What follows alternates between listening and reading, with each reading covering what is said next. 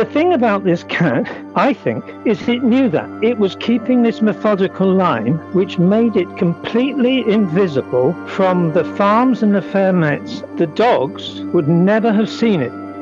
That's the first question. Did you take a photo? And so it immediately puts you on the defensive, because when you say no, people say, well, it didn't happen. You're on the back foot of what's your little story. Welcome to Big Cat Conversations. We speak directly to people who've encountered one of Britain's big cats. We also discuss the bigger picture. I'm Rick Minter, and thanks for joining me.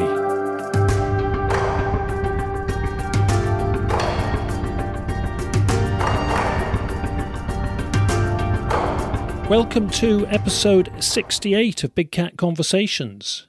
Our guests for this show are Jane and Aid, and they are based at a chicken farm enterprise in Nottinghamshire. Between the different family members, there have been about 9 different sightings of a large black panther-like cat in the local vicinity over the past 2 months. In fact, one of those incidents was this very morning as we speak on 18th of January 2022. We're going to hear about some of those sightings and encounters and learn about how Jane and Aid are now more prepared for their new visitor and are more ready to capture any evidence if and when it returns. We're going to be speaking with Jane first about her experiences, then we'll hear from Aid about his separate sightings and his follow-up work, including his use of a thermal camera and trail cameras. First, we welcome Jane. So Jane, thanks very much for coming on the show. Thanks for having me, Rick. Okay, Jane, thank you very much. And before we get on to your sightings, before they all happened, a couple of months ago I think the first one was, what was your view on big cats? Had you heard about encounters and sightings in Britain, and what was your view on the possibility of big cats being around? I'd heard about them. I just thought it was a myth. It was absolute rubbish, really.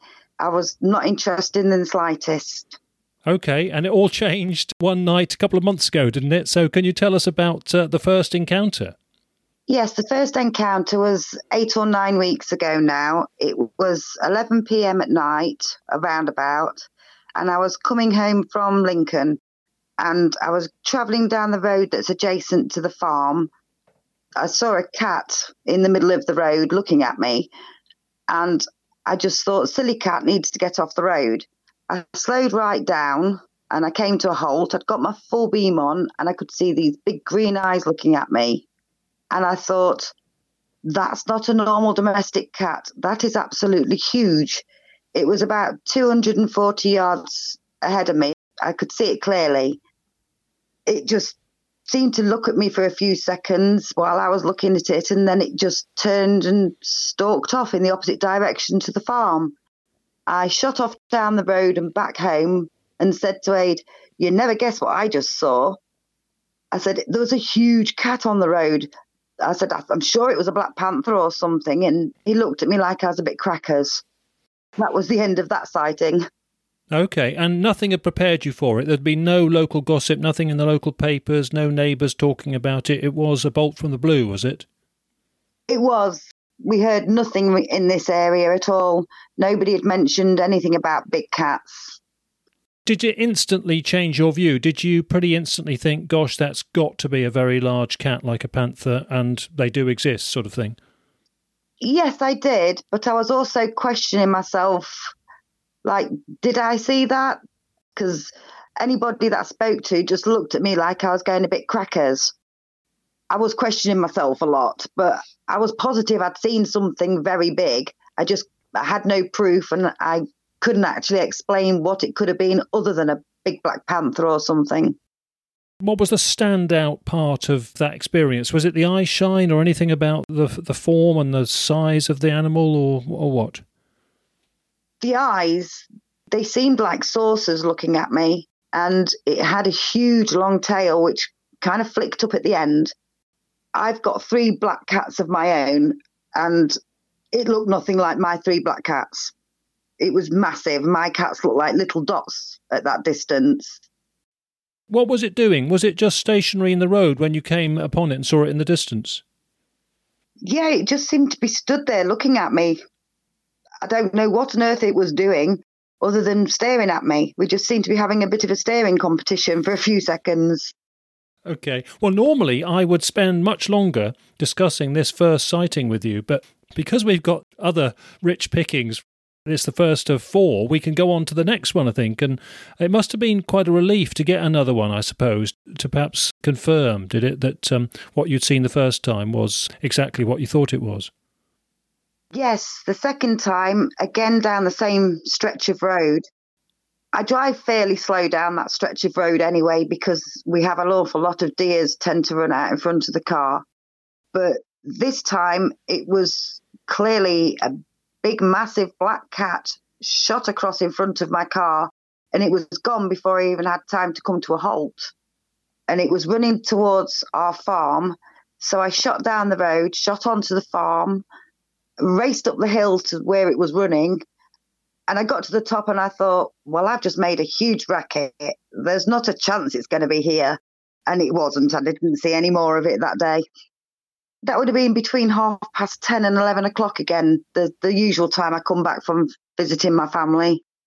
Yeah, so same stretch road and same sort of time, really. Yes, just going in a different direction this time.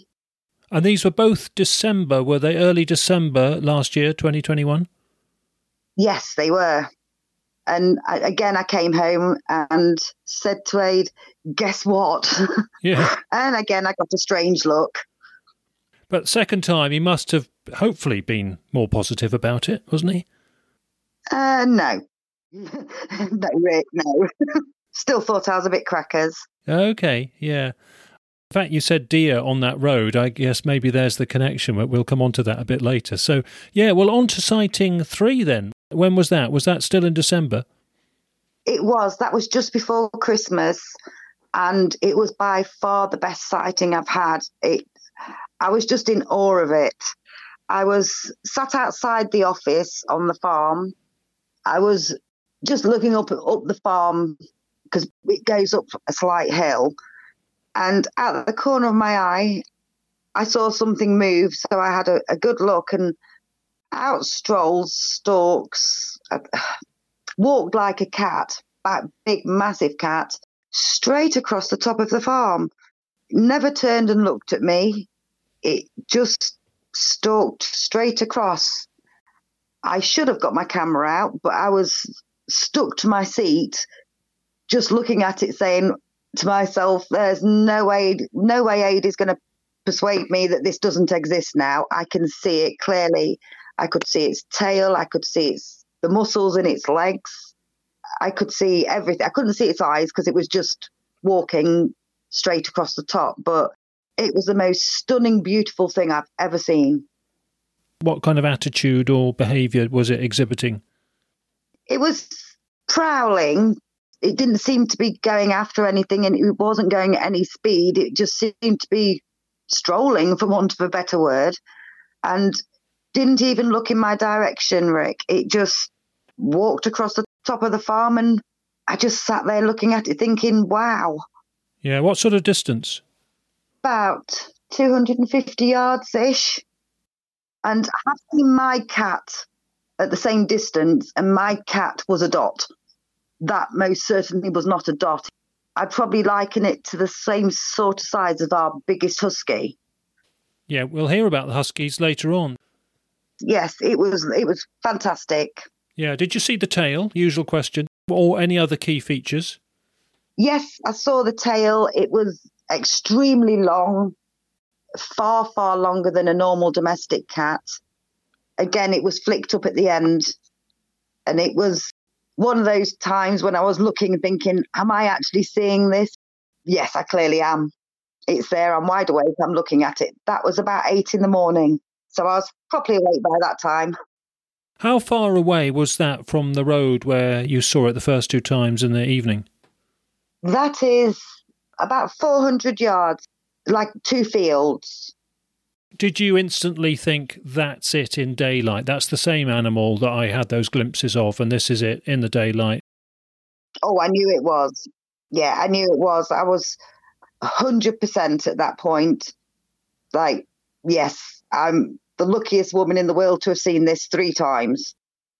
When you had this one were you the only one still? Because I know another family member had 2 sightings in total by the time we got to Christmas or so. So were you still the only witness around at this time? I was, yes, gutted, but I was. And I was still not quite getting believed, Rick. Really? Even, yeah, okay. My son was believing me, but Aid was not. Okay. You can nitpick his footage and tell him it's a fox then, can't you, I suppose, to get your own back? But I did try that. What about your emotion? Did he not pick up the fact that presumably you were pretty emotionally affected by all this? Yes, he believed I'd seen something, but I don't think he believed I'd seen a big cat.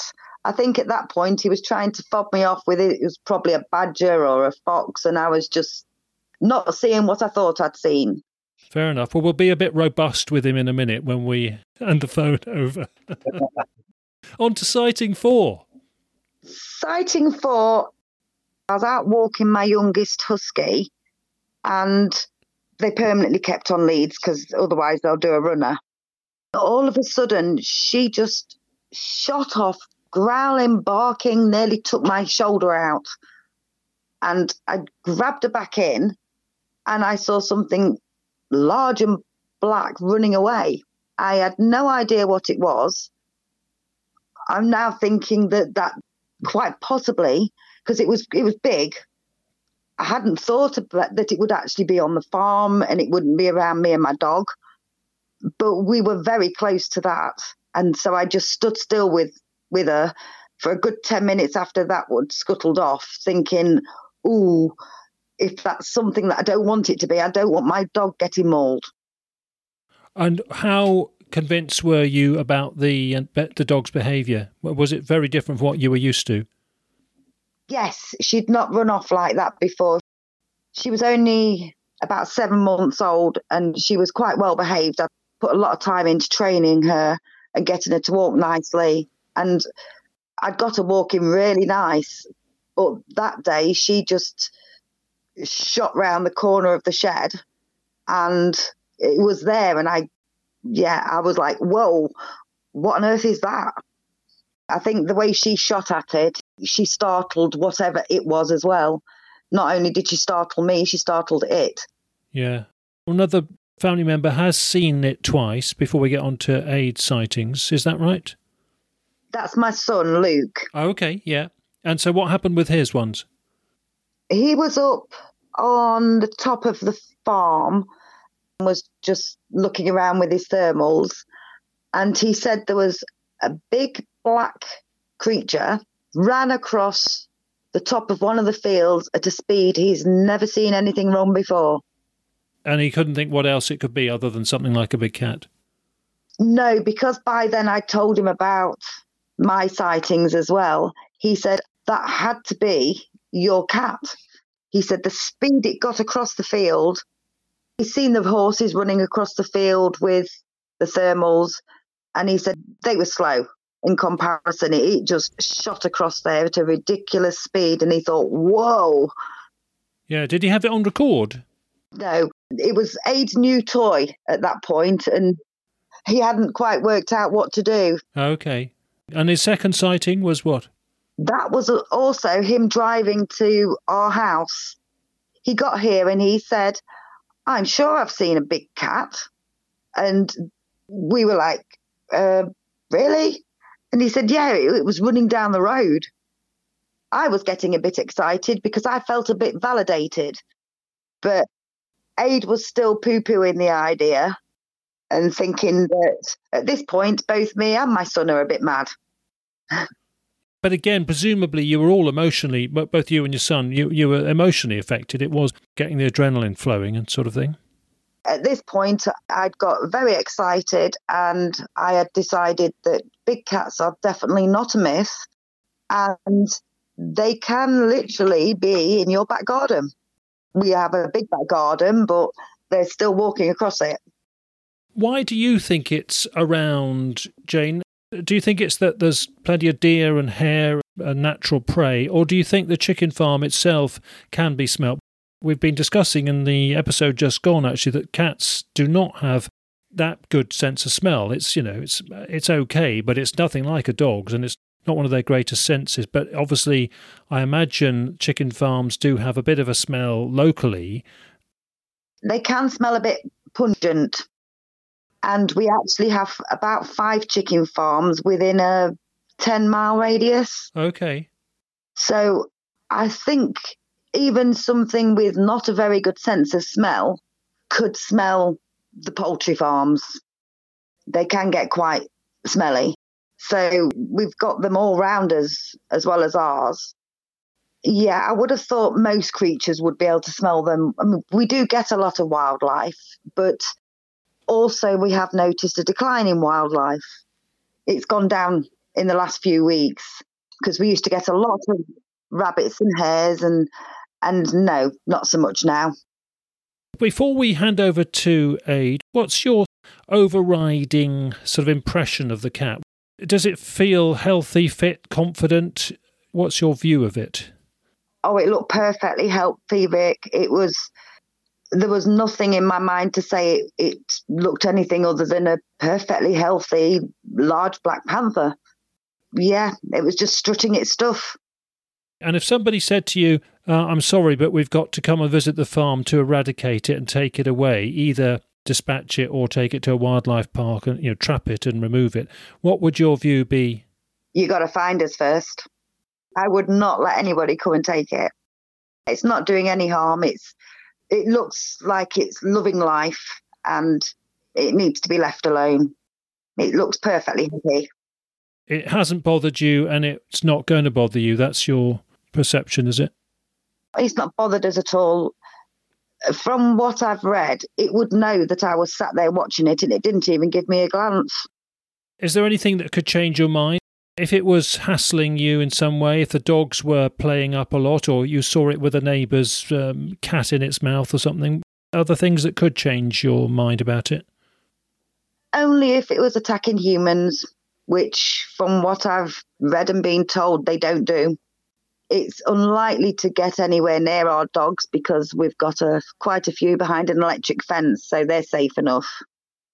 Yeah, as far as my feelings are concerned, leave it. It looks happy and it's not hurting us. Are you careful about who you discuss it with, Jane, because you feel you've got to be careful about the consequences of letting it slip about where it is and what it's doing? Yes, I wouldn't tell somebody I didn't know where it was. I don't trust some humans, so I would never want it publicised as to where it was. Yeah, I mean, it's very good of you to come on the podcast and discuss it because we're saying Nottinghamshire. Obviously, that doesn't narrow it down much. And obviously, we're all learning at this together, so we learn through witnesses. But it is interesting how often people who see them quite close up and feel they may be starting to live alongside it sometimes are okay, if not positive about them.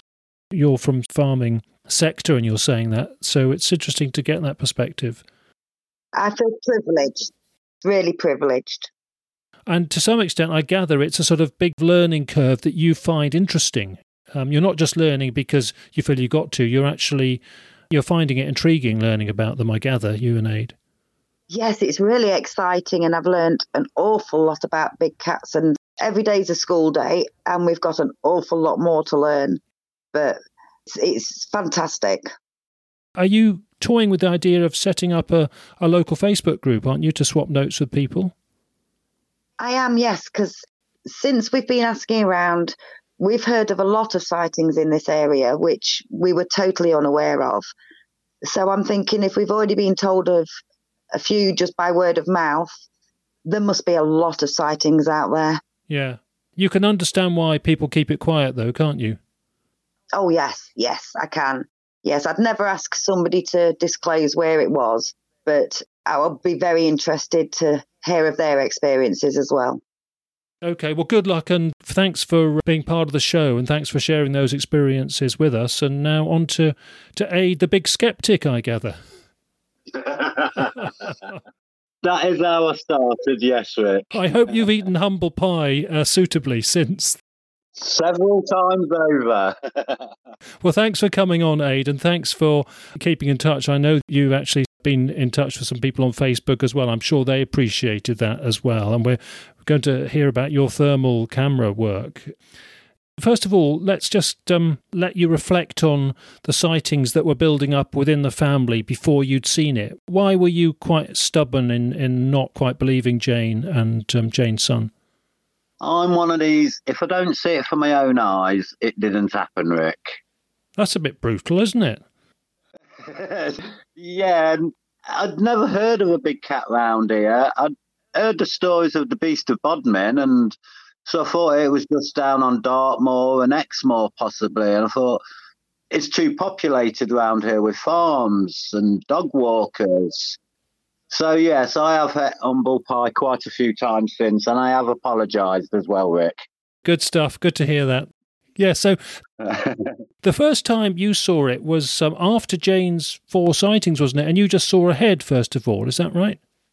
Yeah, so we have to do a night check on the farm every night to make sure everything's running fine. And I was coming past the top sheds. I'd finished all the sheds. I'd just come out, and we've got a cat called Runt, and she often follows me on these night checks, stays outside the shed while I look in, and then she comes back out and follows me.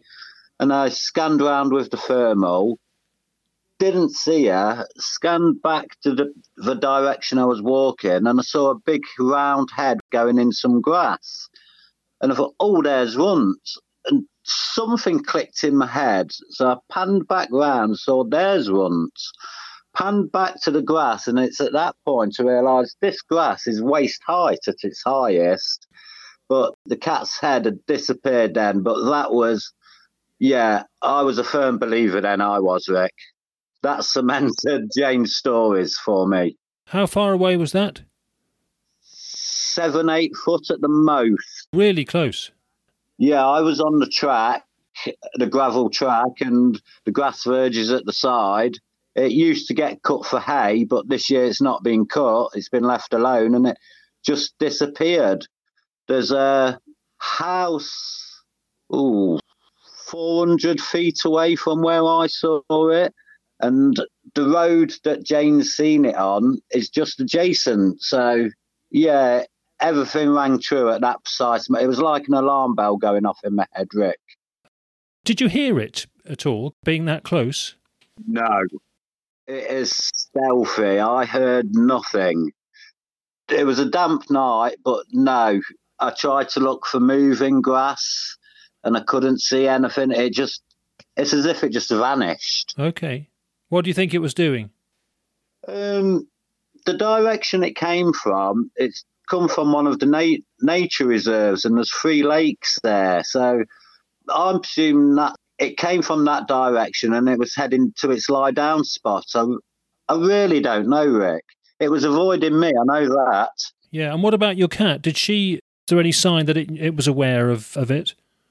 Whether it's because I was stood still, she had just sat down and was looking in the direction of the grass, which she often does because she's a farm cat. She's always bringing us mice and rats. I thought she'd maybe heard something, but it didn't click until when I got home and I started putting all these thoughts, started thinking slow and rationally.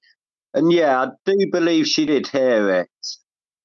She is presumably at risk, actually. If she's a wanderer, she could be at risk from the big one. Jane has started keeping her in a lot more, to be honest, Rick. I think it's a good idea. Yeah. So that was it then? You told Jane that you had seen what you thought was the cat and made up with her? And apologised, yes. Yeah, so the next time you saw it, you had the thermal camera, and that's the first bit of footage that you got. Is that right? You were out and you saw it and you had the thermal camera with you? Yeah, I was just scouting for hares. There was nothing about, so I went for a little wander onto the next field and then panned to the right, saw this big black creature, and I've seen it all now through the thermal. Foxes, muntjac, roe deer, badgers, hares, rabbits, mice, everything. And this, I just froze. I was in awe, and that's a bit unlike me. I've served a long time in the army as an infantry soldier, so nothing really phases me. But, yes, I still can't explain why I froze. It's one of the first times in my life, Rick. I just did not understand what it was. But then the difference is you freezing, you did have the thermal camera on, pointing at it, so we'll forgive you for freezing, because a lot of people freeze and they don't get their mobile phone out. But you, in a way, you were poised and ready because the thermal camera was there and on already. Yes, and then I just hit the record button, and I was determined to stay the night out with what's called a black hot mode, whereas I usually use the white hot mode, and black hot evidently means heat signatures come up black. Yeah, it was obviously black in the screen. I was dumbfounded, Rick, and I still am. I'm still in awe, in a bit shock of that sighting, how close it was. I first did a noise to attract the foxes, a little squeak, and there was nothing from it. No, it didn't register me one bit. My next thought was dog, so I whistled, said, "Here, boy," nothing. So that ruled them two out, and then my mind's really thinking at this stage, and it just clicked to stay as still as you can and just record it, and that was the best I could do, Rick. It was a very overcast night, very dark. Without my night vision or my thermal, there was no chance of seeing anything that night. Not a thing. How good that you had the thermal, and it's a good, decent bit of kit by the looks of things from the material you get. I think what strikes me about that bit of footage is that you can see the very deliberate, purposeful, unwavering walk movement of the animal, which is very cat-like. If somebody was going to say it was a fox or a dog or a deer, it hasn't really got those behaviour modes that those animals can exhibit. It just walks in a straight line, purposefully, seems to be a big, heavy animal. It's a shame you can't see the profile in a classic way that we would ideally like. But I think There's enough in it to... Well, you tell us. So you quickly ruled out the other options, and you were pretty sure it was the animal that, Jane had seen and you'd seen the head of, were you? Yes. It was more... Right then, I'm going to try and follow this. So when it got to the tree line, that's when I cut across the field, and I normally never cut across the fields out of respect for the farmers, and I was cursing myself a little while I was doing it. As it got to the tree line, I dashed across the field, got to the tree line, got myself a good position to look at the 3 fields behind the tree line. There's a small copse to the left, on the left-hand field.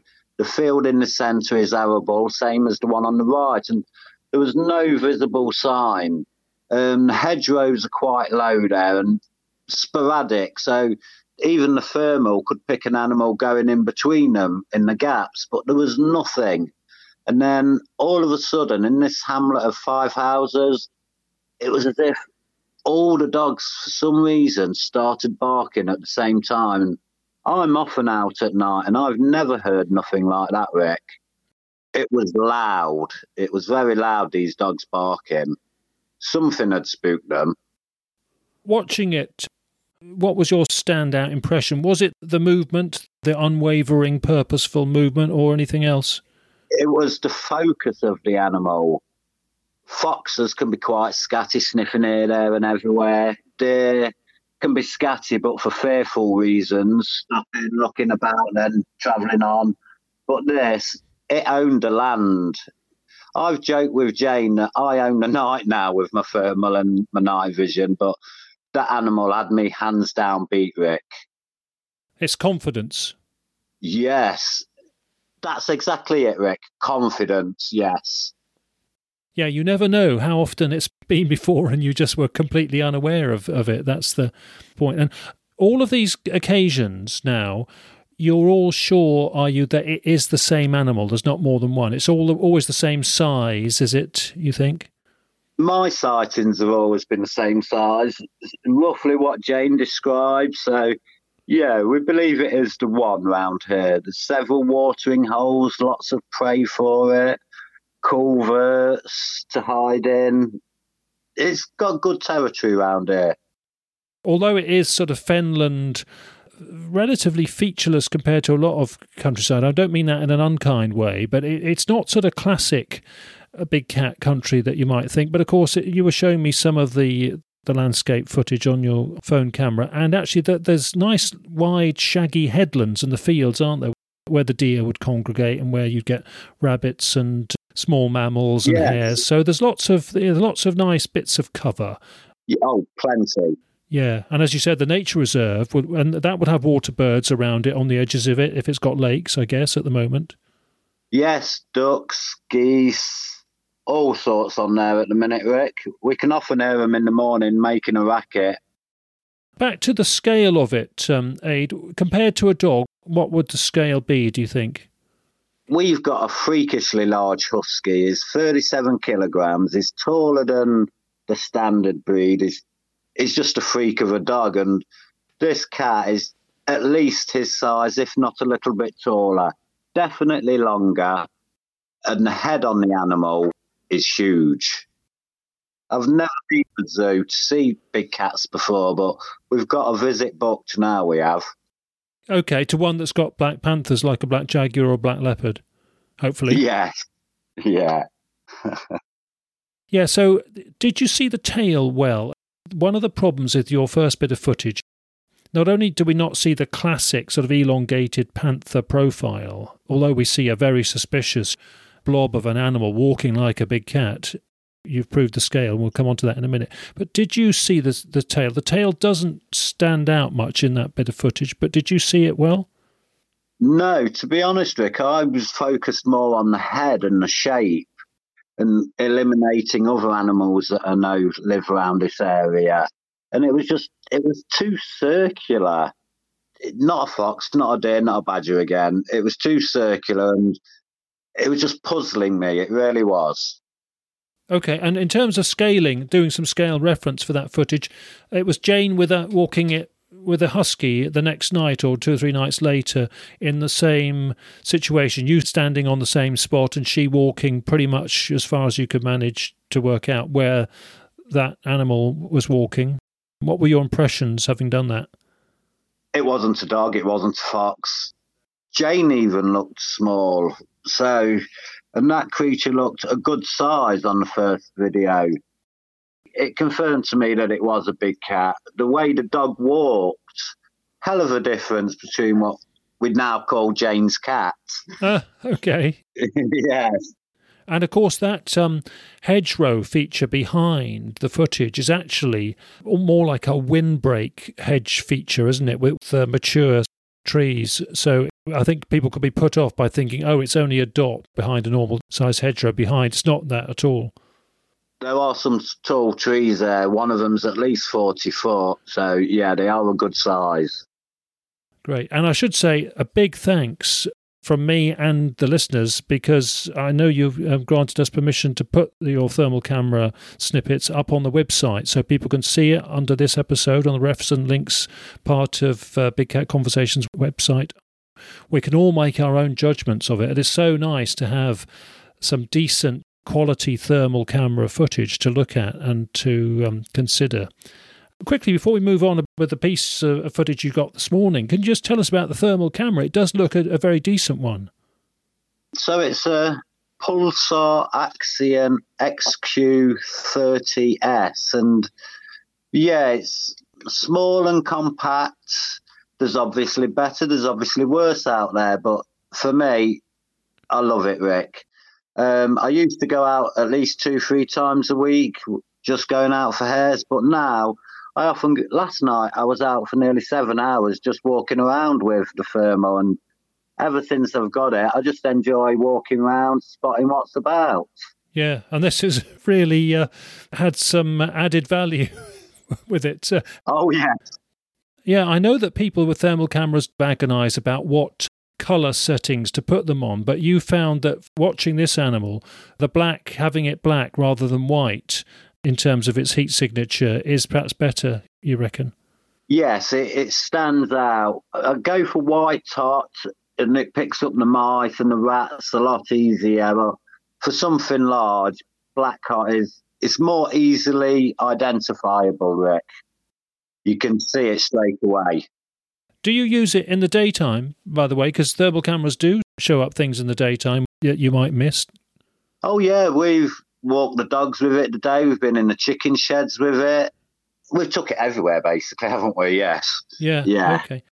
What's impressed me about the footage is that it's quite a distance and you don't appear to be shaking too much. I think everybody shakes a bit, we're holding a camera. But have you got a mono sort of stand, one of those mono tripod things for it? No, so I try and form a good grip, both elbows on my waist and then both hands on the camera and my hands are on my face, keeping it still. More points of contact, the steadier it is, Rick. That's my belief. And that saves you carrying a big stick around with it, which is a bit clunky and clumsy and awkward, I suppose. And can make noise, yes. You've only had it relatively recently as well, isn't it?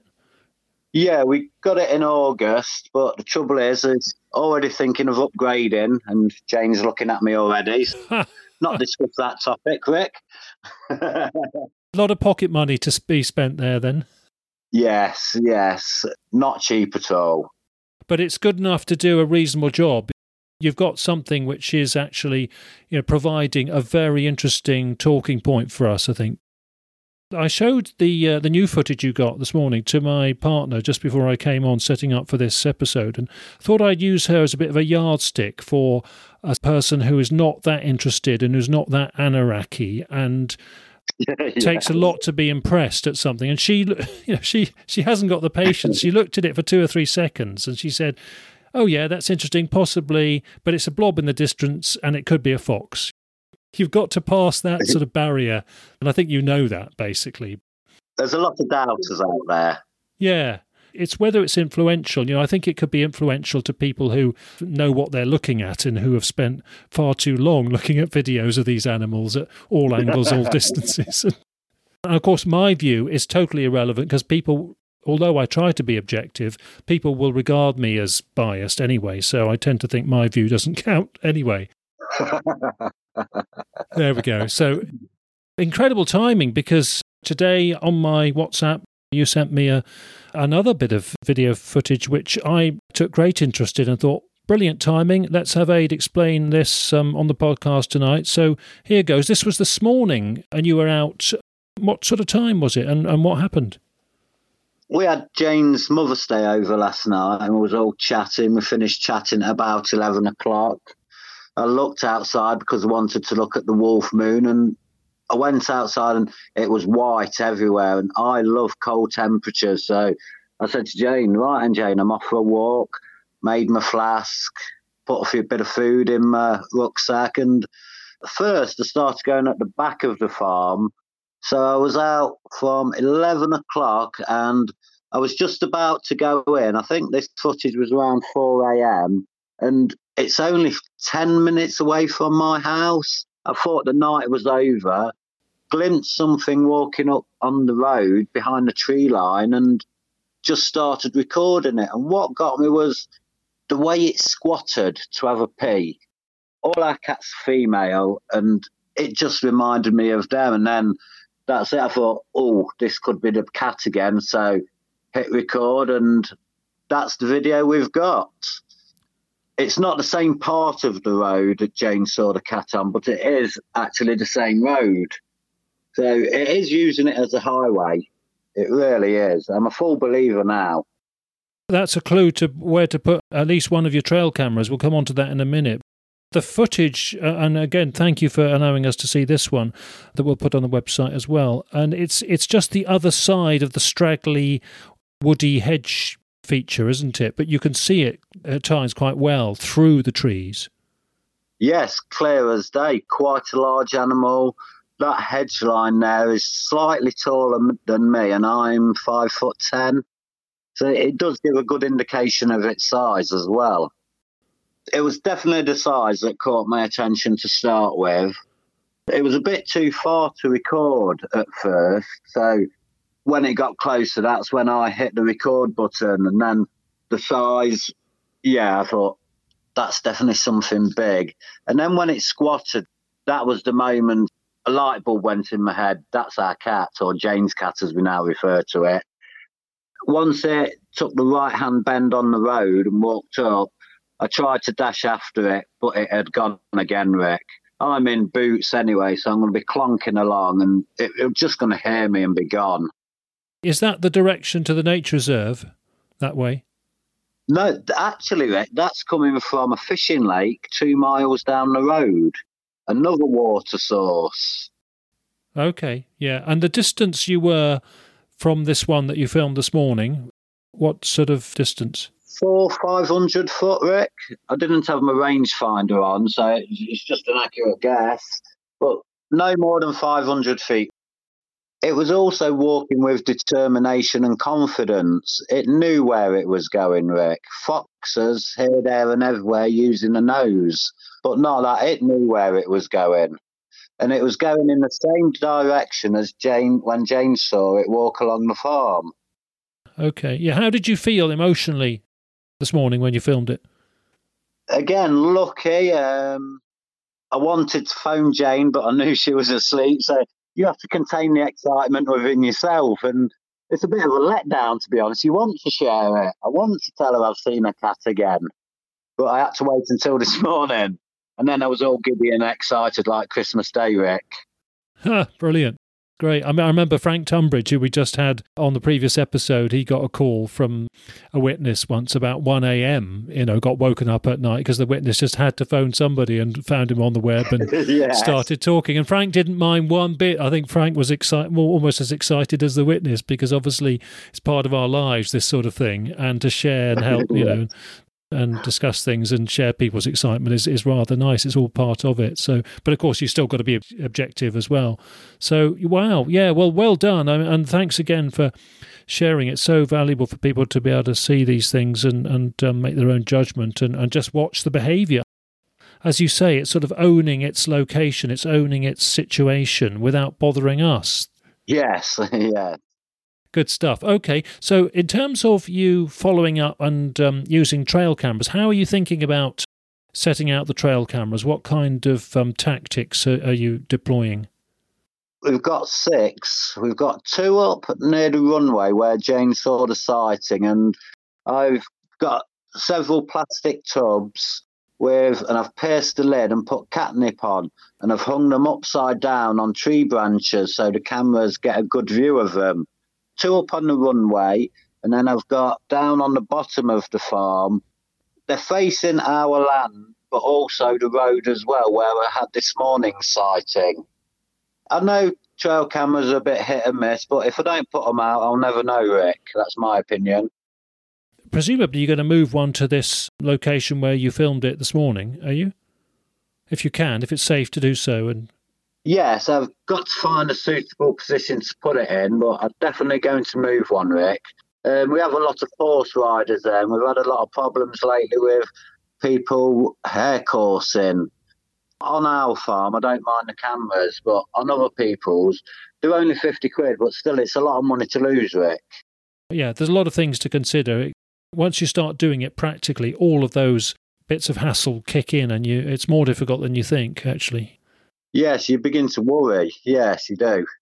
Also, the current weather we're having with this frosty, misty, freezing fog type weather and the Scotch mist type weather, it's not good for the cameras. I've just got one in a neighbouring field and it's just playing up because of the moisture, the dampness overnight. I mean, I think it can, in time, that can get to any camera and you have to bring it in and put it in the airing cupboard or over a radiator for a day to dry out and see if it's going to work again. But, they can misbehave with this relentless dampness, winter dampness. That's the other problem. I've only been back once to check on them, but I dried all the contacts, changed the batteries, just gave it a good dry rub down just to preserve the life of it. What other ways? Are you just looking for signs and tree scratches and footprints and that sort of thing? Has it made you more alert, both of you? Oh, definitely, yeah. So I'm more of the gung-ho type and Jane's the studier. So whatever Jane learns, she tells me, and then I can go out in the fields and put it to practice. And I'll try and look for these signs, Rick. Yeah. It can be much more difficult than you think, although I would say the winter sort of soggy conditions, if you're going to get a footprint, you might get it in the current weather conditions, but they're more difficult than you think. And this one this morning was walking along a road anyway, so you're presumably not going to get any footprints there unless it wandered off the edge. No, and it was quite icy, patches of ice and frost on the road, and there was nothing there, Rick, nothing that I could see. I had my bright torch on, and I couldn't find anything, Rick. I was saying to Jane about carcasses, deer carcasses, obviously rabbits and hares, their carcasses that are not much to find and not much to investigate. But if you get something like a deer carcass, then that will be interesting if it's suspicious and all clinically eaten out and fresh. So there's always that potential. You have muntjac and other deer around? Muntjac and roe deer around here we do, yes. They're in the copses, a mile or so from our house. There's several dotted areas of woodland around here, so that's where I think it would all be, the carcasses. Yeah, when we first spoke, you were asking about their lay-up spots and that sort of thing, and I went through the sort of standard general types. What do you reckon are there any old dilapidated, abandoned old buildings or fallen down trees or no? Okay, so yeah, we've got a few fallen down trees, and there's a few trees with a few hollows in. Big patches of brambles. What about big patches of brambles around? Those are suitable. No, they tend to get cut down. We've just got mainly arable fields with the hedges round, a few rivers round here that go in between the fields, and then all the woodland, small dotted areas of woodland, nothing large, more like copses. Okay. It is just very intriguing that you guys have seen it several times within, 2 months, isn't it? I mean, because your first footage and proper sighting, was in first week of January, is that right? Yes, that's right, yes. And ever since then, I've been out 4 nights a week trying to get more footage, and this morning was the first time since. So I know how hard it is. You've had several, 8 or 9 now, sightings between you in 2 months. That's pretty good going, to be honest.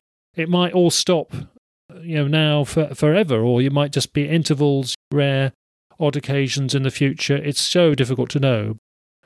What about the alertness? Do you enjoy the fact that it's sort of made you more alert and more observant? Is that all good? I guess as a sort of ex-soldier, then you're pretty much like that anyway.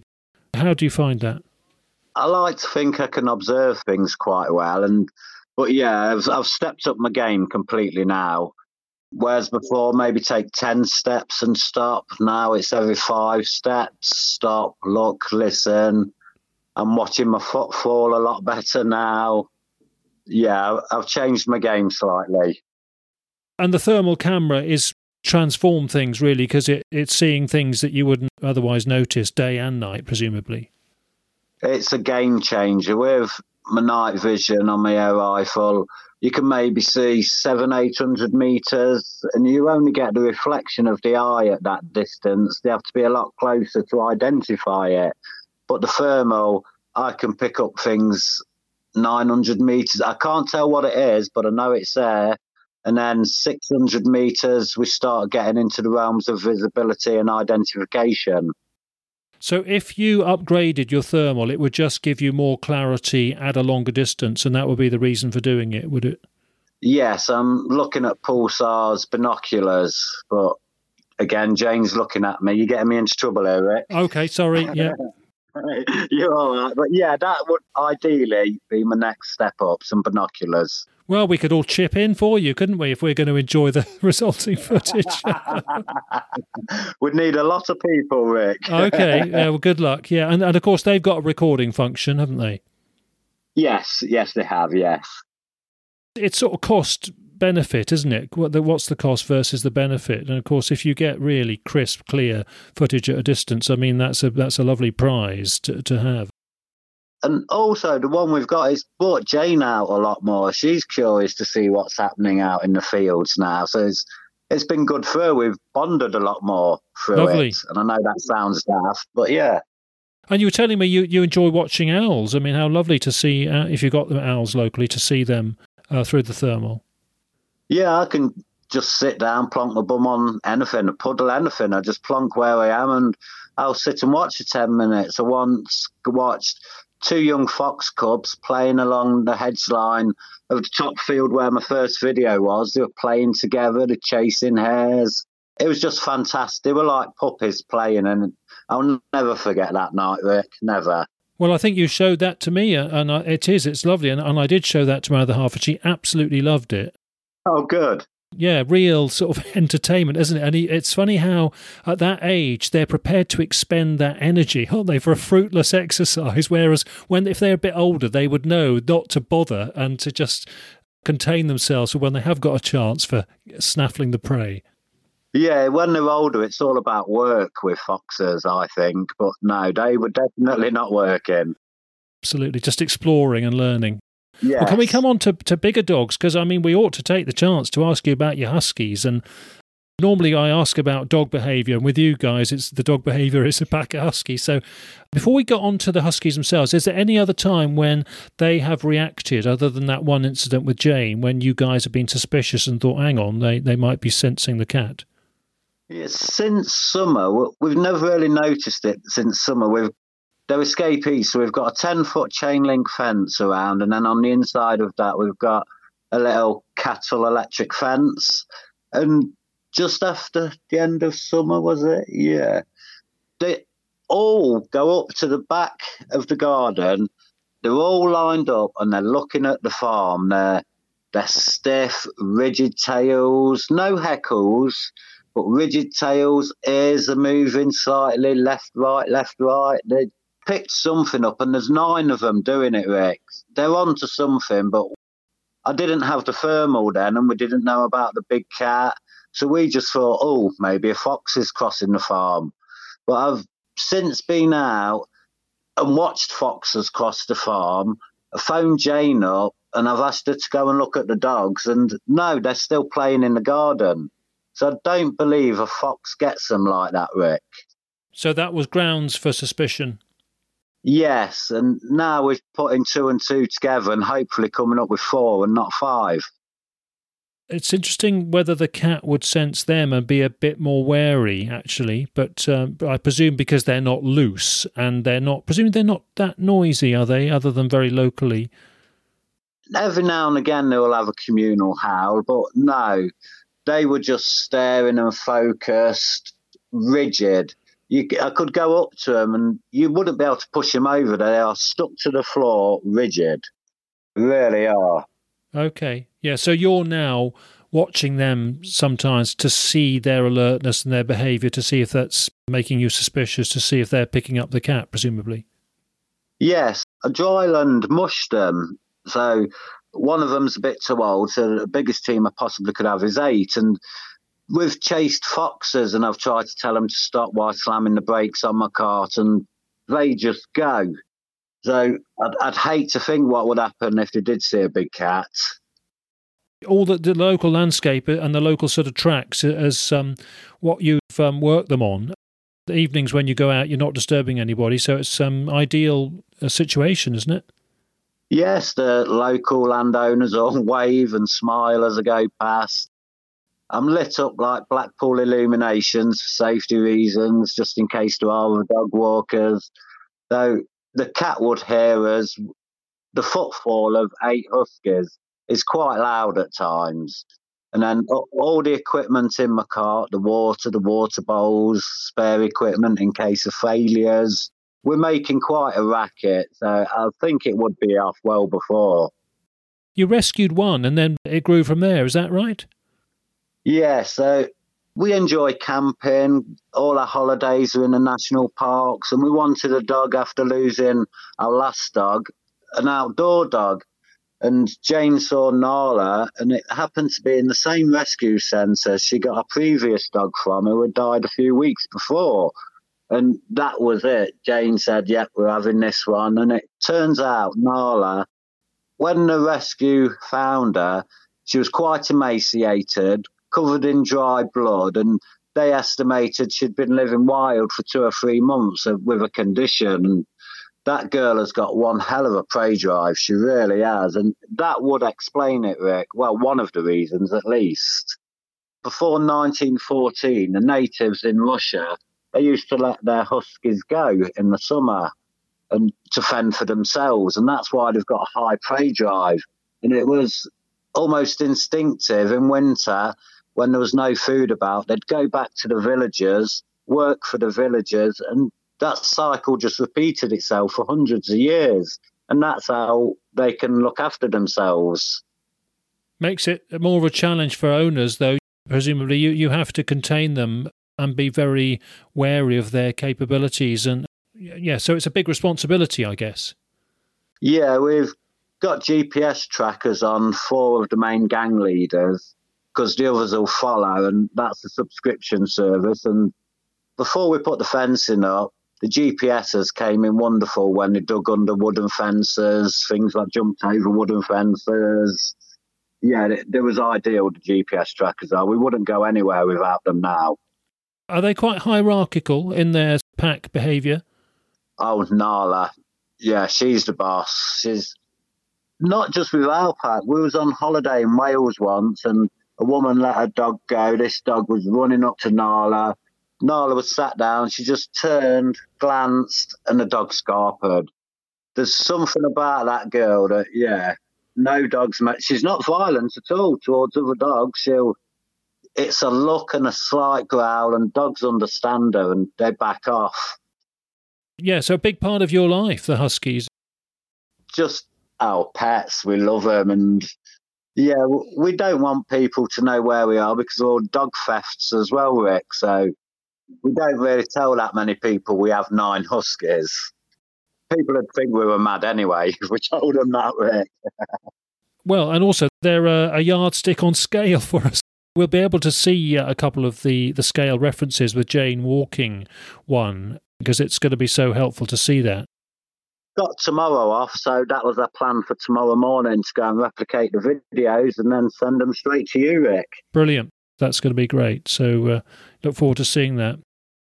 Okay, to finish off with, could we have a bit about your attitude and, how emotionally this has affected you? We gathered from Jane that she feels pretty protective about the animal. She sees no reason to bother it. It's not bothering you guys, and you're coexisting with it.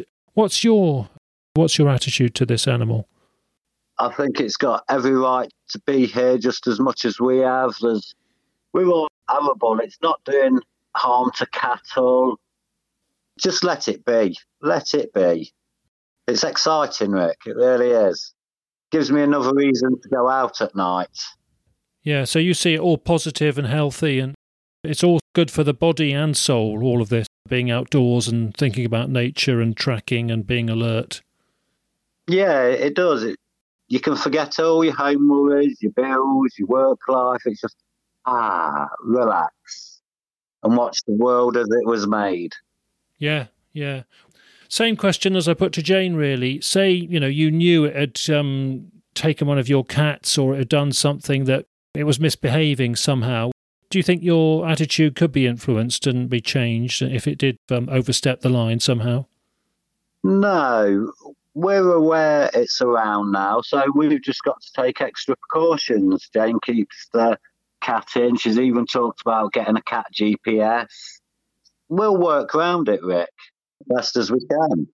We don't want to disturb it. I'd like to film it more, but I definitely don't want to disturb it. This filming it and the thermal camera, the trail cameras, is a chance to learn. Again, same question as I put to Jane. If you had some authority, for whatever reason, said to you, now come on guys, you've got to help us eradicate it, eliminate it, we can't have it locally, how would you feel? First off, I don't think the landowner would be happy because he's very curious about it as well. And yeah, we wouldn't tell anyone. I know the landowner wouldn't tell anyone. We'd just tell them to go away politely. Well, that is pretty much the same attitude we had from other farmers and landowners. We haven't had that many, but we have had some. There's one exception where we have had some representatives of farmers in Scotland who've had, just too much sheep killing. I mean, they've been very reasonable and very understanding. Yes. They're not looking to get angry with it. They're just fed up with too much sheep killing. It's overstepped the mark. Yes, very understandable. We've got to learn about ways of coping with that and helping those people, I think, those of us interested in the subject. So I think the fact that people like you who may see it more and who are sort of living alongside it, as long as it hangs around your area from time to time, you have got the chance to help learn about it. And it's great that you're prepared to share that. And let's hope you do get some more chance to see it. Of course, it could just be that it moves on and you may just see it occasionally or sense the dogs are picking it up occasionally. Anyway, as far as you're concerned, it's all time worth investing in learning about your local natural world around you anyway.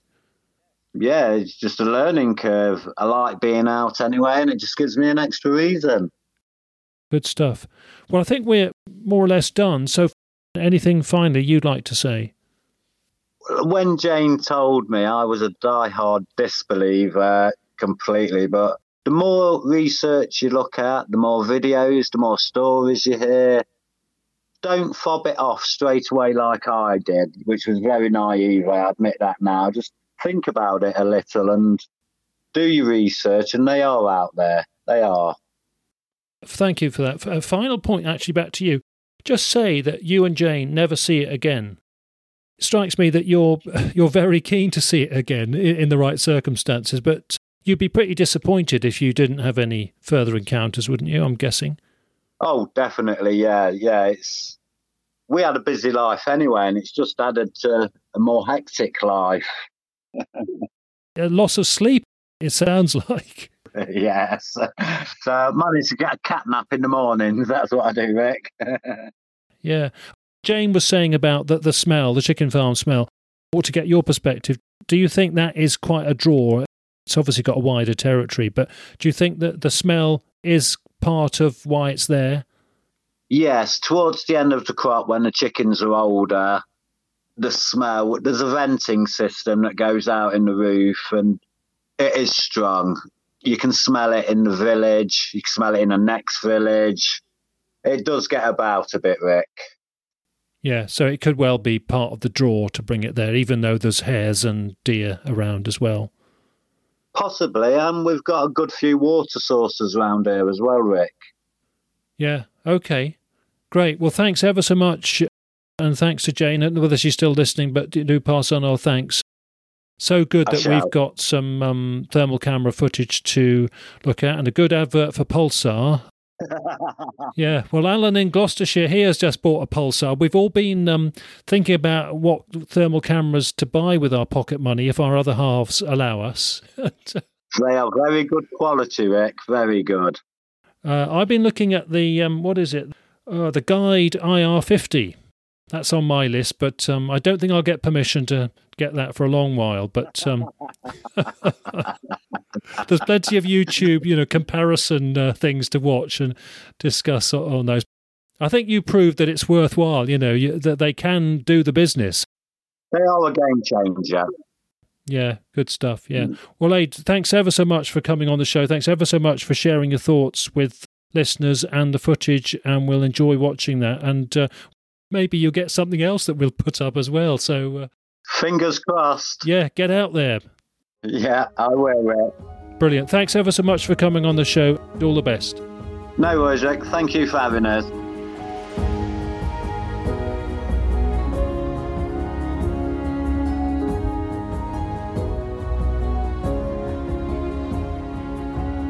Okay, I hope you find the video clips from Aid useful that we have put on the website under episode 68, and just to emphasise that they are worth watching carefully all the way through so you can get the best sense of the animal's form and its movement. To stick with the thermal camera theme, Aid's suggestion for our word of the week is thermography, which is of course what a thermal camera delivers for us, whether it's revealing where heat is lost in a building, suggesting better insulation might be required, or mammals in the landscape in the day or night, or even where rocks that are exposed in the landscape are still retaining heat from the daytime sun, and so showing a glow effect at night. In looking at thermal camera references on the web and wildlife filming at night on the web, all the material I found on a quick skim concentrates on seeing in the dark. Yes, that's important and a game changer for us, as Aid said, but thermal cameras also help expose objects and animals in daylight as well. especially when we might not see those objects otherwise, so their use is perhaps underplayed on the web by missing the daylight applications. On the website for this episode, we put a very helpful article from the news website Mongabay on thermal imaging wildlife photography, and I'll quote this explanation of thermography from that piece. Thermal imaging, also known as infrared thermography, is a way to improve the visibility of objects, especially in a dark environment. Thermal cameras detect heat given off by a person or other objects and can capture the variation in temperature of objects. They create images of that radiation called thermograms, which display the relative temperatures of different objects from different shades or colours. In a thermogram, warm objects such as people, animals or cars stand out in contrast to often cooler backgrounds. OK, there are also some wildlife clips, including leopards at night using a military-grade thermal camera, linked on the website. And for our next episode, we also include a witness sighting using a thermal camera. But this is a military one, because we'll hear from a former soldier recounting his observation while training at night in an area of Dartmoor. That was several years ago, but it's useful to hear from that military experience. Also in that edition, we have our second witness from France of a big cat sighting there, in a situation where he was with a couple of friends who also watched it. So it's a mixed bag with France and Dartmoor coming up. OK, it's time to sign off now, so thanks again to our guests Jane and to Aid with all their help for this edition, and thanks to Annie for making the connection for us. Thank you for listening everyone. As ever, take care and bye for now.